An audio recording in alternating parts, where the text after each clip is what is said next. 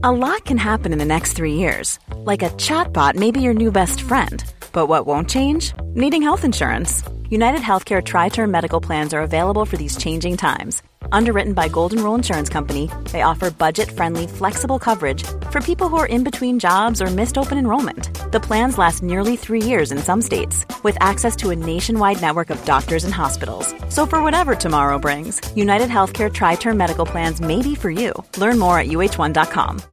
Millions of people have lost weight with personalized plans from Noom. Like Evan, who can't stand salads and still lost 50 pounds. Salads generally for most people are the easy button, right?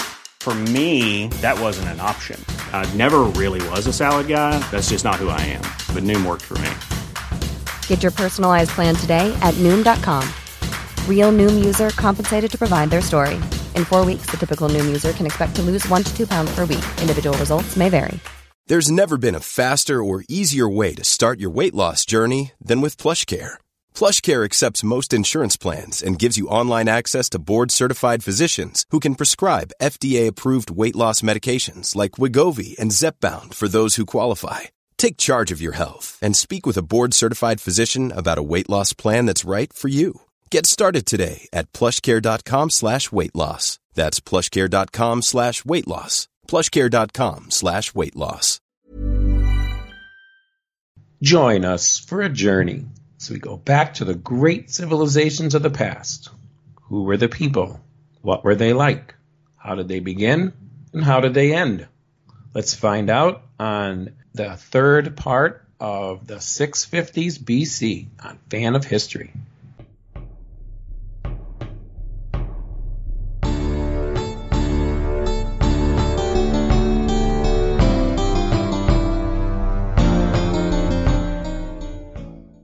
Hello again, Dan. Hello again, Bernie. I have to tell you something. Tell me. I do a lot of podcasts, as you know. They are all in Swedish. I currently run 14 different podcasts. But I have, if everything has gone well when you hear this, I have resurrected my second English podcast. So there should be a new episode out of Fan of Astronomy. Ooh. And it's been like 2 years since we could do an episode of that.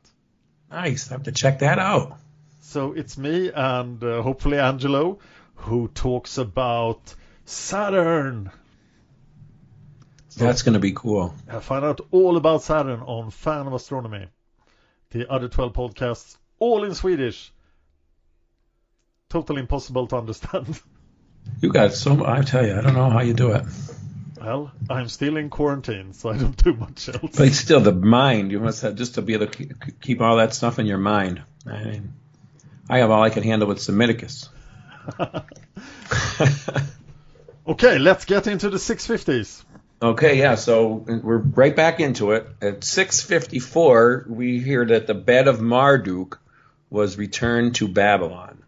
Now, I don't have all the actual details, how they got it there, what it was all about, but all I could really find was that the statue of Marduk was returned to Babylon at the beginning of Shamash Shuma Uken's reign. Other items of Marduk's furniture were kept in Assyria for at least 14 years. So it seems that his bed was returned around now after 14 years. So I mean, the poor god, he must have had to sleep on the floor all the time, right? I wonder what this bed looked like. Yeah, I do have a little, because I did keep digging, and I found a couple of things. And thanks for the Bible, we do have a reference to a bed in the Bible, similar, very eerily similar, called Og's bed. Who the hell is Og? So I will tell you about Og. Okay. Og was one of the people that believe in giants and things like that. He's one of those type of people. So he's a giant, or somebody who believes in giants. Yes. He is one of the Anakai, the Anakim, the Nephilim, and the Anakim. In Genesis they say when the Hebrews were coming through, there was some areas that were ruled by giants. And so, of course, people have latched onto this on the History Channel, and they go searching for these giants and whatnot. So Og was one of the last of the giants. And in the Bible, he's in Deuteronomy. The dimensions of this bed is 9 by 4 cubits, which is 6 by 13 feet. And strangely, that's what it says in the Bible. These are the exact same measurements of an archaeologist found a bed in the ziggurat, in the Entemanaki ziggurat in Babylon, that they found this bed. So this was Marduk's bed, and that was the size. And in the Bible, it's the same size. And, of course, we know that the Hebrews or the Israelites were in Babylon when they were finishing up the Bible. So that's probably where that, all came from. Oh. So it says that this unusually large bed was housed in the house of the bed. It was the place where the god Marduk and his divine wife Zarpanitu met annually for ritual lovemaking, which was the purpose of which was a divine blessing upon the land. So when they had the New Year's festival, then he had to go. The god, I'm assuming, had to go in and make love to his wife on the bed, and he didn't have the bed for 14 years. So Marduk only got to have sex once a year. And yes. Then somebody stole his bed. I feel sorry for the guy. I am not mentioning Servant of the Bones by Anne Rice. Okay. So, I mean, it was ritual lovemaking. So maybe he was doing his other business with the other I don't know. Let's not. They had no bed, though, for 14 years to make love in. I feel that Shamash Shmokin should have speeded this process up if he wants to make friends with the Babylonians. I think you're right. I think this is, I'll bet that there was some tension going on between him and his brother. Maybe Ashurbanipal kept the bed and had orgies in it just to defile more. Maybe. Oh. Or he put other gods in it, Asher in it or something. Oh, no. Oh, man. Yeah, so we said, here's what it says in Deuteronomy about Og. Og, king of Bashan, was the last of the Rephaites. His bed was decorated with iron and was more than 9 cubits long and 4 cubits wide. It is still in Rabbah of the Ammonites. So, they said Marduk was portrayed as being superhuman in size. So that's why he had a big bed. Well, Gilgamesh would have loved that bed as well, I think. So they just made a big bed for their deity, and that was kind of part of the Babylonian propaganda. Mm-hmm. Makes sense. In Gary's History in the Bible podcast, when he goes into the Ark of the Covenant, he describes it. I was raised Catholic, so we go to church. I went to church a lot on Sundays and read different passages, but we didn't hear some of them. And there's a lot of passages in the Bible where they're just discussing how to build this Ark of the Covenant, basically put gold on the handles and make it this big. It was basically like a blueprint for how to build a room, So these things were all written around the same time. So apparently the gods there had furniture, because it says, that there was more furniture that had to be returned. So the bed was one. I mean, I guess he maybe had a nightstand and some other things. I did see somewhere too about his chariot being returned, and I couldn't really find all the details on it. But they had a lot of accessories for the gods. I bet Ashurnasirpal was getting irritated with all of Marduk's stuff in his great palace. What's all this crap? It's furniture, Marduk. Can't you just send it back? Or how about if the gods have a thing can I get I let Asher borrow my bed 14 years ago and he still has it, never returned it. They have to ask each other to help them move furniture. Oh gosh. Carry on. It does show you though how humans at the time really, their gods were much more human. And as we evolved, our God became more esoteric. But in those days, they were more human, closer. So that's the bed of Marduk. In 653, you tell me, you could pronounce better than me. Tantamani dies. He's the son of Shabaka and the nephew of Taharka. And after his death, he was buried in the family cemetery at El Kuru. He is the last king of the 25th dynasty, but he does not control Egypt at all. He was still the ruler of Nubia, like his ancestors, and he was succeeded by his nephew, Atlanersa, the son of Taharqa. I find this succession plan very confusing. It's like your brother or your nephew succeeds. Yeah. I think maybe it kept them from killing each other. Yeah, it's maybe it worked great. You know? Because if you always have these problems where kings don't have a son, and then you got a problem. So they had a backup plan. Wait a minute. If Tantamani was succeeded by his nephew, Atlanersa, who was the son of Taharqa, that sort of says that Tantami was the brother of Taharqa, but he was the nephew of Taharqa. So this does not add up. I wrote the word nephew, so I might have got my family things wrong there. So he was succeeded by his cousin, right? I'm Sandra, and I'm just the professional your small business was looking for. But you didn't hire me because you didn't use LinkedIn Jobs. LinkedIn has professionals you can't find anywhere else, including those who aren't actively looking for a new job, but might be open to the perfect role, like me. In a given month, over 70% of LinkedIn users don't visit other leading job sites. So if you're not looking on LinkedIn, you'll miss out on great candidates like Sandra. Start hiring professionals like a professional. Post your free job on linkedin.com/people today. Planning for your next trip? Elevate your travel style with Quince. Quince has all the jet-setting essentials you'll want for your next getaway, like European linen, premium luggage options, buttery soft Italian leather bags, and so much more. And is all priced at 50 to 80% less than similar brands. Plus, Quince only works with factories that use safe and ethical manufacturing practices. Pack your bags with high-quality essentials you'll be wearing for vacations to come with Quince. Go to quince.com/pack for free shipping and 365-day returns. Millions of people have lost weight with personalized plans from Noom. Like Evan, who can't stand salads and still lost 50 pounds. Salads generally for most people are the easy button, right? For me, that wasn't an option. I never really was a salad guy. That's just not who I am. But Noom worked for me. Get your personalized plan today at Noom.com. Real Noom user compensated to provide their story. In 4 weeks, the typical Noom user can expect to lose 1 to 2 pounds per week. Individual results may vary. So in Italian Americans, anybody from the generation before who's any part of your cousins, we call them our nephews. Uh-huh. So that's probably right. So like my cousin, who's technically my cousin, who's my godson, Ian, I call him my cousin. I call him my nephew. He calls me Uncle Bernie.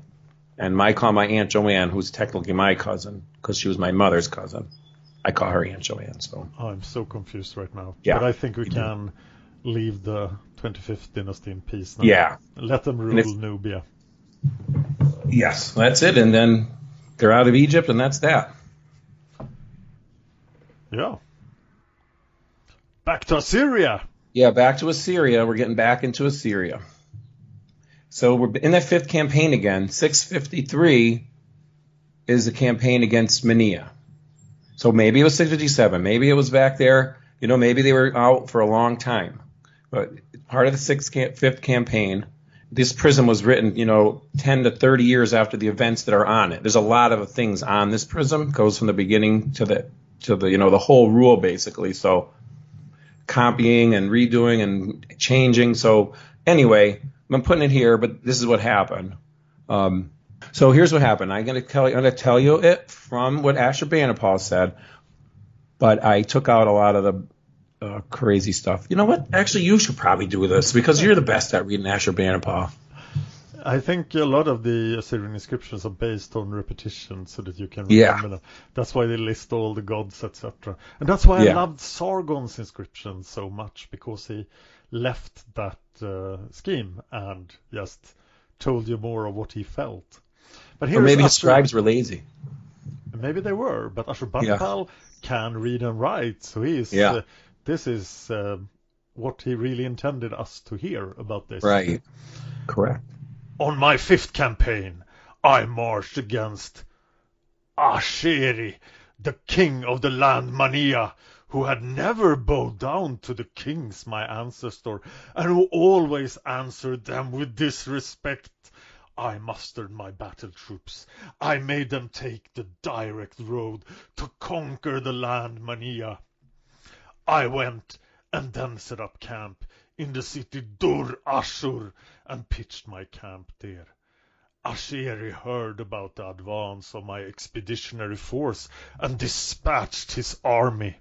During the night, in a crafty maneuver, they approached to do battle. My battle troops fought with them and brought about their defeat. Over an area, the distance of 3 leagues march, they filled the wide steppe with their corpses. I entered the land Mania and marched about triumphantly.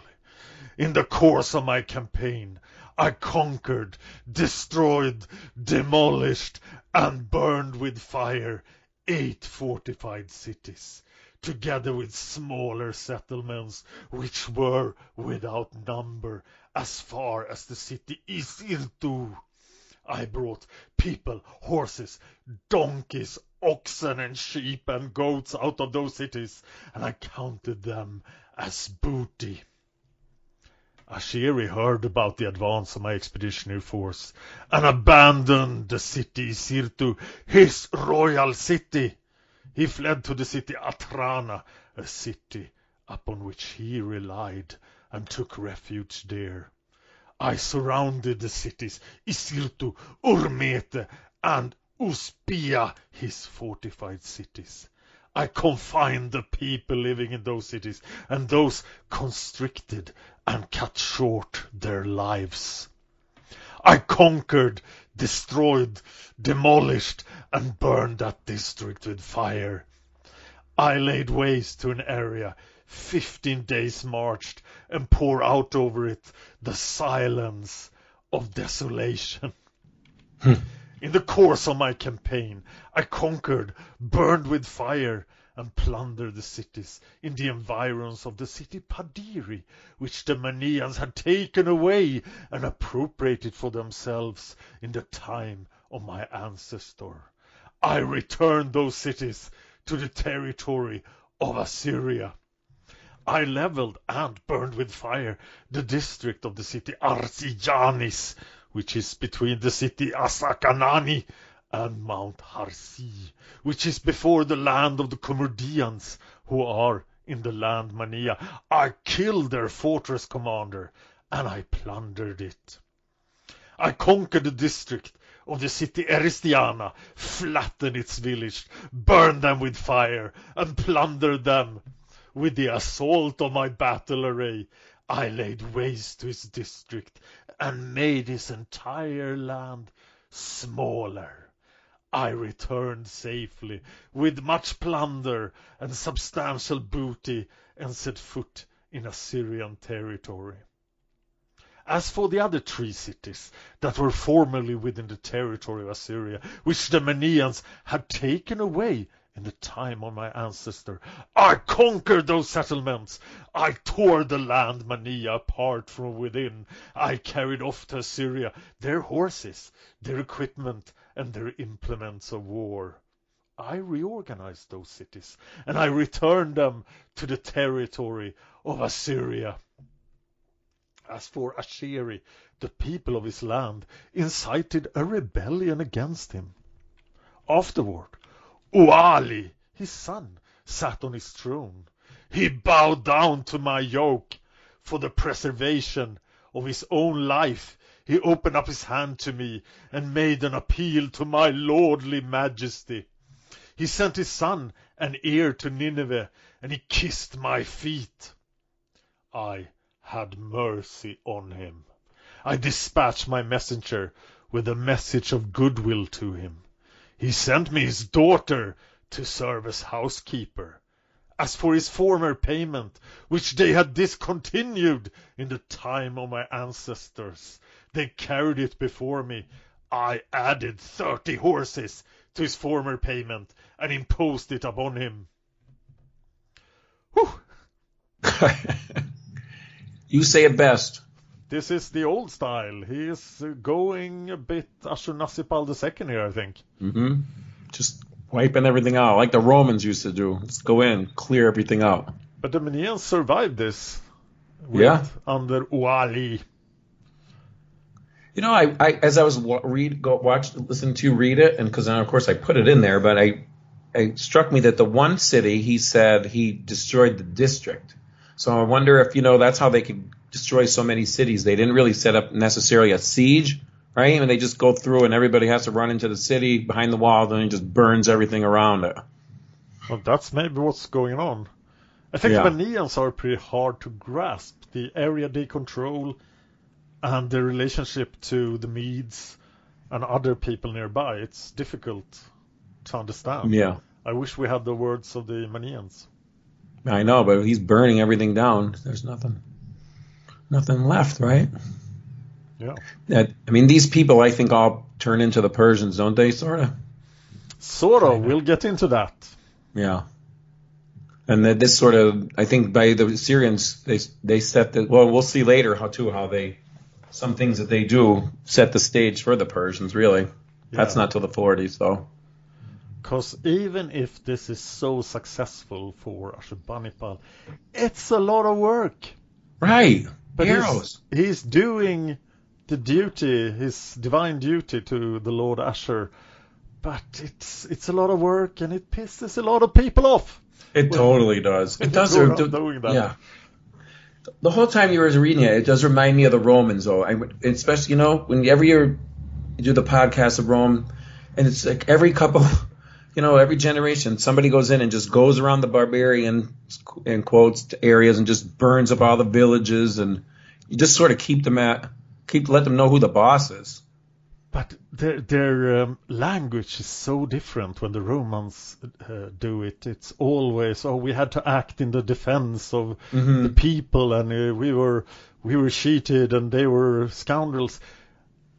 Ashurbanipal is just bragging about all the violence he's bringing to these people, and he's proud of it.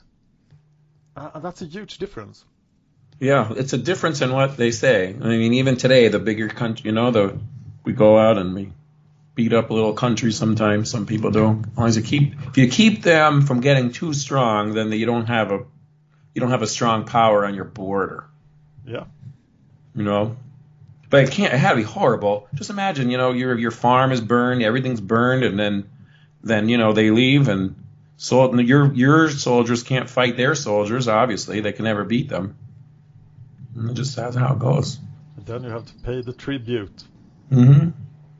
Horses are like tanks, so it's like you owe me an extra 30 tanks.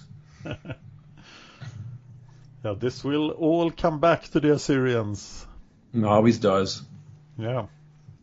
Them, everybody who does this. So at the same time, now he's got a campaign against the Medes, which makes me feel that he just has an army out in the field just doing its deed, doing its business, Or maybe more than one army. Maybe. Yeah, that's true too. So yeah, he goes into Medes, against the Medes. Again, it's part of the 5th campaign. This is kind of cool though, because Herodotus tells a little bit about this guy called Deioces, and there's a little backstory. He is the guy who united the Median nation, which had been 5 separate tribes. So, and one of these tribes were the Magi. Remember the Magi in the story of Jesus, where the 3 wise men were the Magi? Yeah. And so, and it kind of reminds me of the 12 tribes of Israel, the tribe of Levi being the priestly tribe. So anyway, there was 5 tribes, and this guy, Deioces, he united them. He started trouble way back, and Sargon actually captured him and sent him to Syria. So at those days, the Assyrians just always encountered local shahs, not a king in Media. But after Deioces, his son Phraortes, he succeeded him and ruled for 22 years. Some researchers say that he ruled for 53 years. And of course, these are Greek versions of the names. They probably had names as some probably different names like that. So, but in this era, in the same prism, you could tell us again what Ashurbanipal says about the Medes here. if you see it there.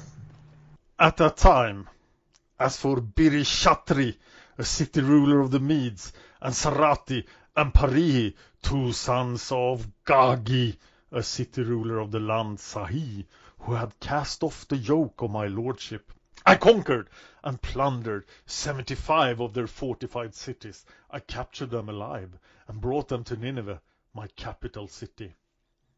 That was very brief of him. It's like 75 cities, nothing, I just did it. 75. Shouldn't there be an archaeological record of this? Maybe I'm sure the Medes have 75 fortified cities. What is called as fortified? A wall or, maybe a fence? I would be very surprised if the Medes had 75 cities at this time, exactly. But maybe they did. Wait, you know what just hit me too, though? So if he's not outgoing with them, maybe it's, also all the extra. So he's exaggerating, but I bet his generals are exaggerating too. Yeah. And we can notice that Ashurbanipal is making enemies of everyone on the eastern border. He's just making a wasteland all around. So just so you listeners out there, if you ever hear somebody say, let's turn that area into glass, let's blow everybody up, it doesn't work. If you go and blow everybody up around you, eventually they come back and get you. So better to be nice to the people around you, in my opinion. As Cyrus will show us. Exactly. So, yeah, this Phraortes, he's one of those names up there. He was probably in exile with his family, so he knew about the Assyrians. He was probably raised as an Assyrian.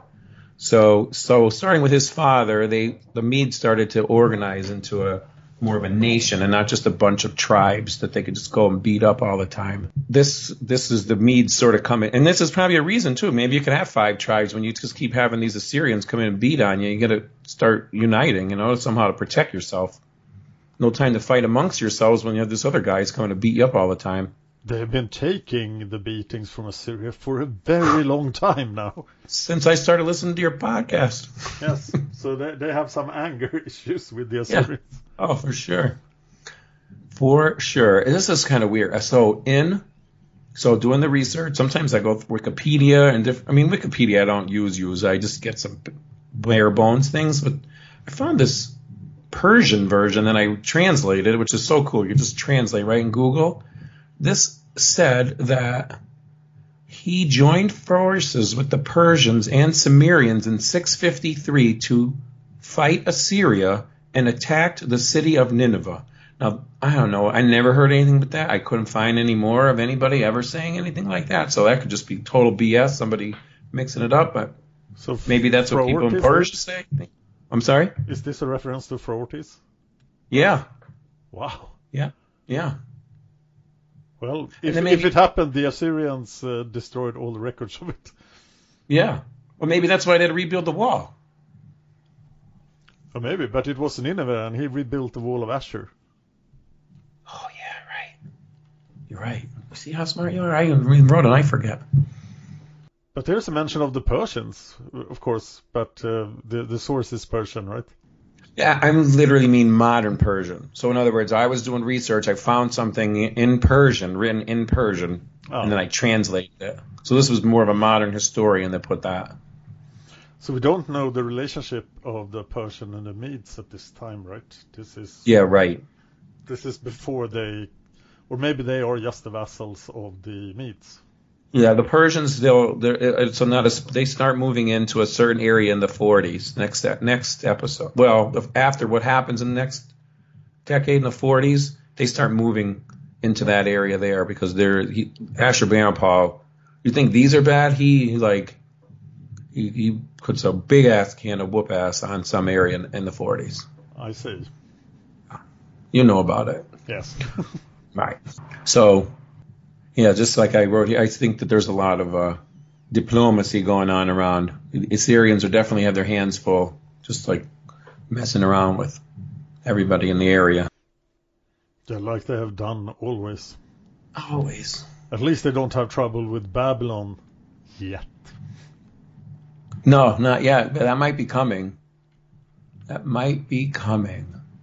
I think we might have to cover that in the next episode, do you think? I like that. Yeah, I think because we have a couple more things coming up. And then something happens in Babylon. Uh-oh. And that should keep it all together, because otherwise we'll be, we're going to have to let you guys hear it next time. All right. All right, well, thanks, Dan. I can't wait to get back to this, though. We'll get back to it right away because I have it all ready to go. Sounds good. All right. See you next time. See you next time. Don't forget about our Patreon. Fan of History on Patreon. Patreon.com. And if you have any research notes for me, make sure you send me on Facebook. You can find me, Bernie Miapolsky.